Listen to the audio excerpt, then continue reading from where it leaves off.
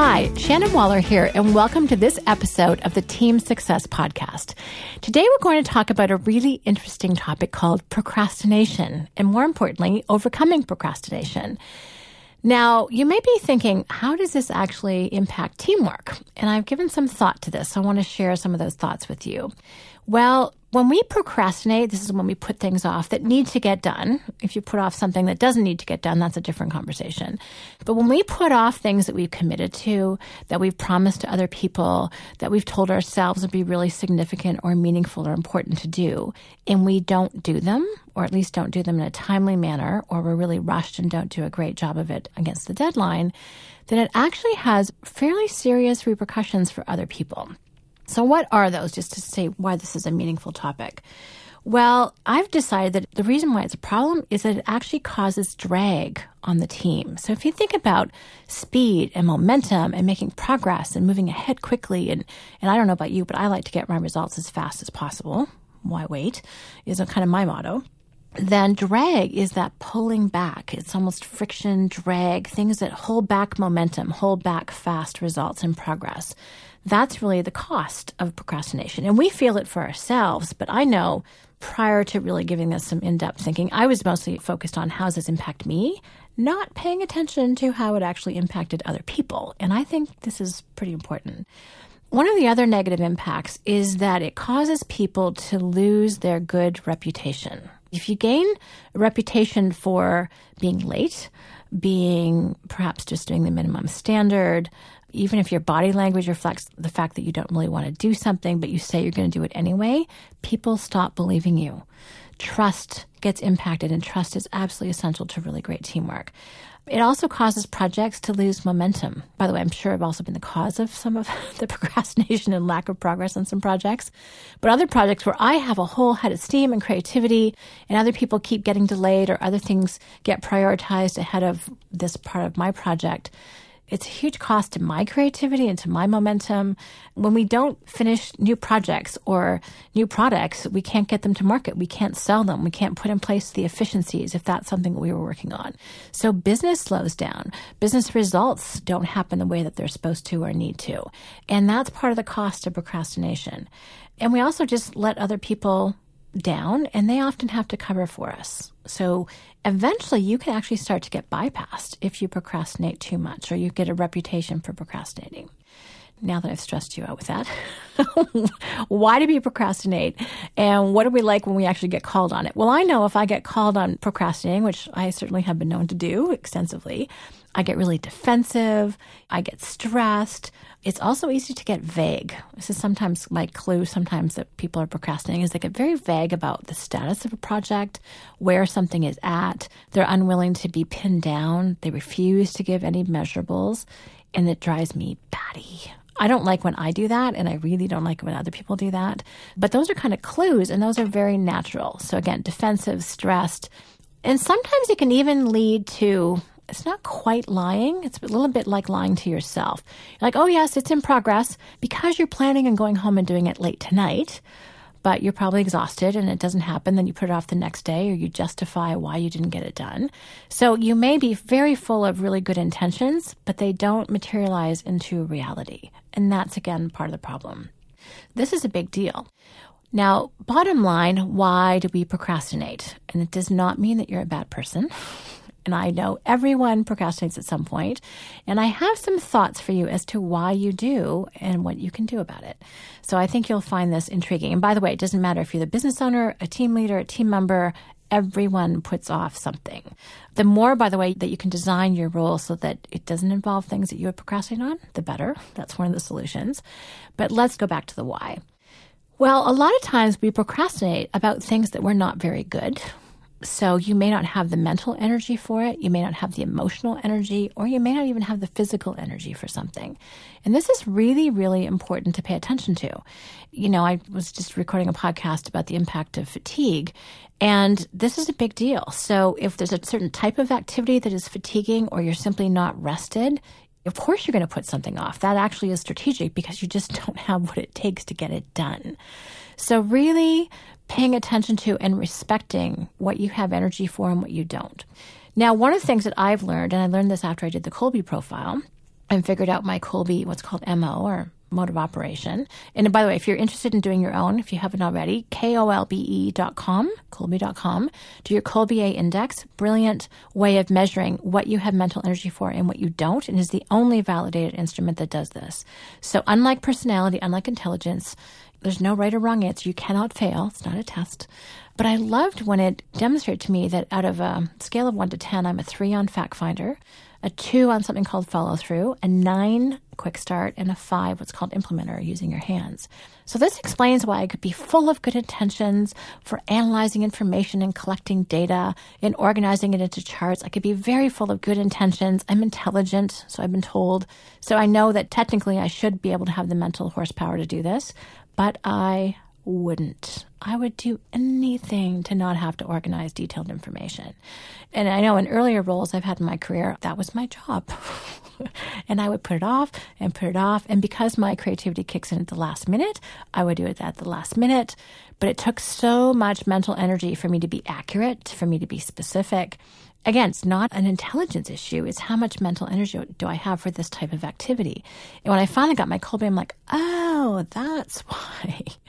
I coached this last week to some of our clients at Strategic Coach, and it was like they're expecting themselves to be really great at scheduling, and they think, I must get better at doing this, and they kind of beat themselves up. And I'm like, you're 2 in follow through. There's no way in a million years that you're going to schedule for more than about a minute, and even when you do, it might be wrong. So give up now and get help. My expression for myself is never schedule alone. That's my personal motto. Unfortunately, I have a fabulous support partner who's brilliant at what I'm not. And that's actually part of the solution, is that you partner up with someone who has mental energy where you don't. So you borrow it. Even if I have to do some personal scheduling, like booking a flight for a vacation or something, I have Nicole, my support partner, sit across the desk from me and go through it with me, because I can kind of borrow her brain. I can borrow her perspective, and she has confidence where I don't. And then I'll be successful because I have her with me. I still do it, but she's coaching me through the whole process.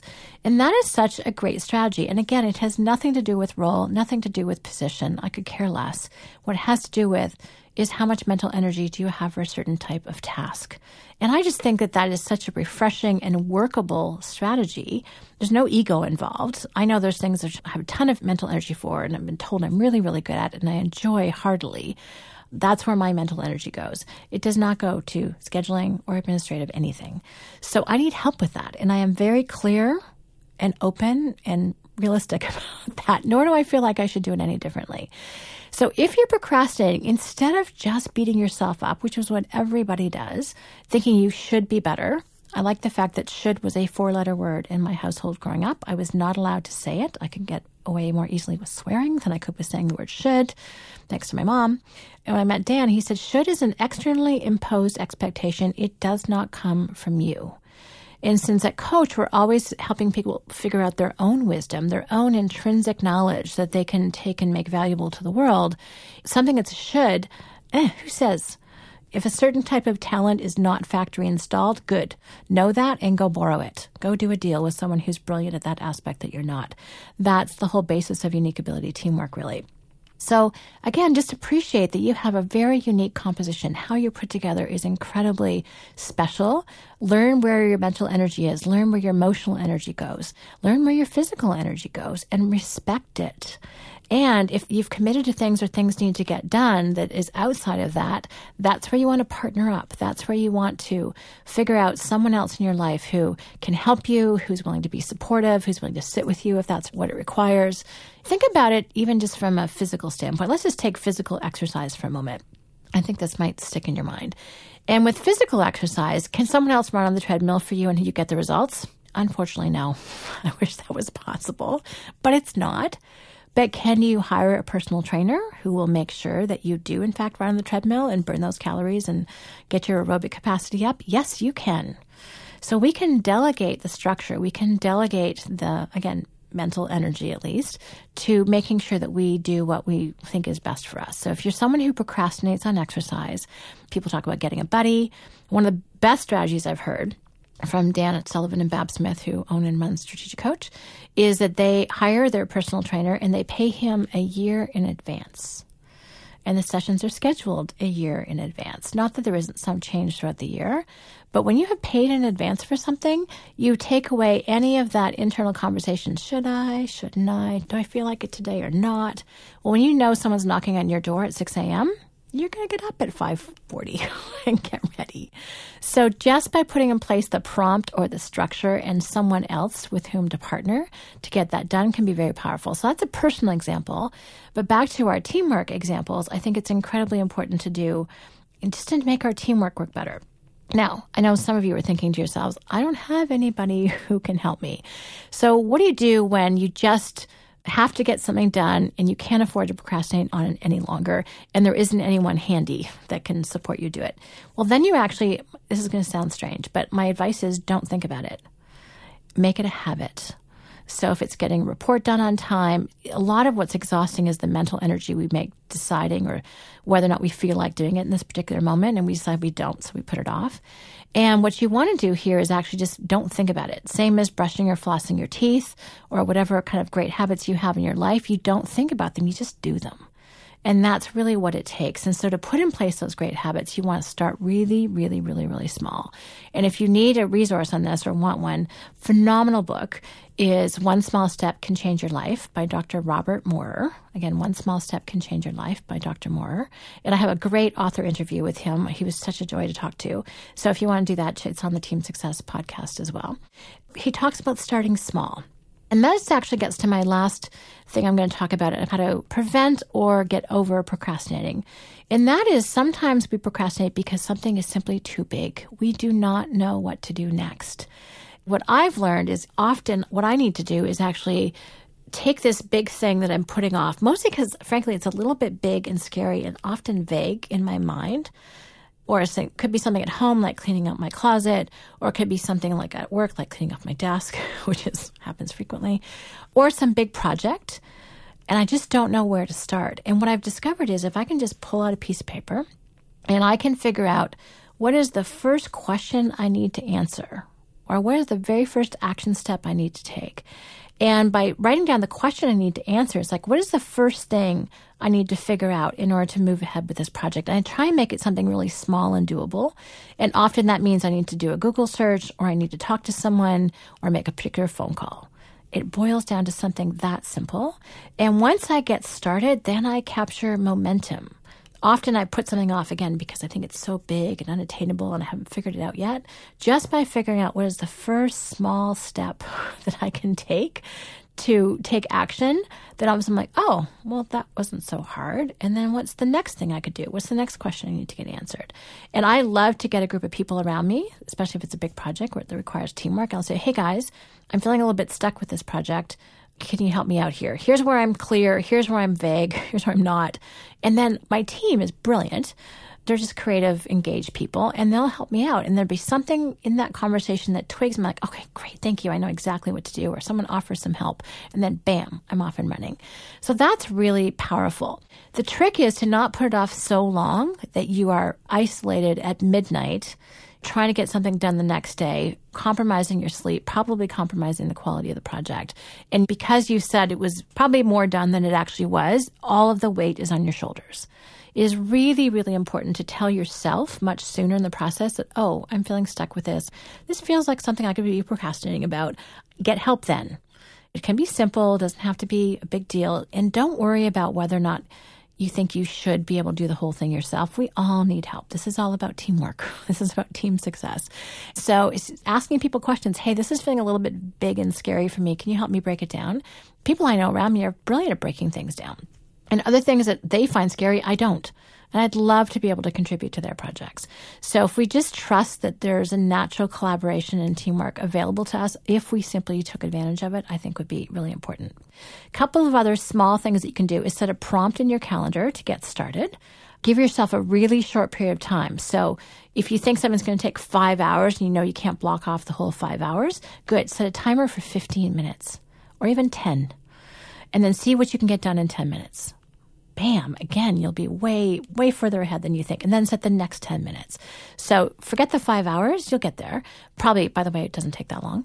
And give yourself a short sprint. That works really well. And then the last strategy is to reward yourself. Set up an incentive. So is it going for a walk? Is it chocolate? Is it coffee? Whatever it is. Great conversation with somebody. If you prefer to talk to clients and sit down and do some report, then promise yourself a client call afterwards. Or the reverse could be true. Okay, so perhaps you'd rather do the report and you don't want to call a client. Good, call a client first, then you get to work on your report. So whatever motivates you, use that as a little carrot to dangle in front of yourself and get it going. All right, so the bottom line that I want to leave you with is that procrastination is natural, it's normal. It's often an indication that you don't have the physical, emotional, or mental energy for a particular type of task, which means you need to kind of restore yourself and or get help. Partner up with someone who's brilliant at those things. And then again, the second part of that is to really break it down. So respect yourself, know yourself well enough to know the kind of things you procrastinate on and the things that you don't. Partner up with other people. And then break it down so it's not so scary, so it's not so big, so it's not so intimidating. And take advantage of short sprints, take advantage of rewards. And again, lastly, but to say it for the 5th time, is to really take advantage of other people's talents. They want to help you. So do not forget about teamwork. That will get you out of procrastination circumstances so quickly, you'll be amazed. So my goal is that you get momentum and traction and excitement and optimism with your projects as opposed to that incredible weight that can happen when we procrastinate. So I hope you found this conversation interesting. Thank you very much for listening. If you have any questions or comments, please let us know at questions@strategiccoach.com. And as always, here's to your team success. Hi, Shannon here, and thank you very much for listening. If you like what you heard today, please take a moment to rate the Team Success podcast on iTunes. And we'd love it if you'd share the podcast with anyone else who could benefit. If you're interested in learning more about the Strategic Coach program for entrepreneurs, visit us at strategiccoach.com or the Strategic Coach channel on YouTube. For free downloads and more team success strategies, visit teamsuccesshandbook.com.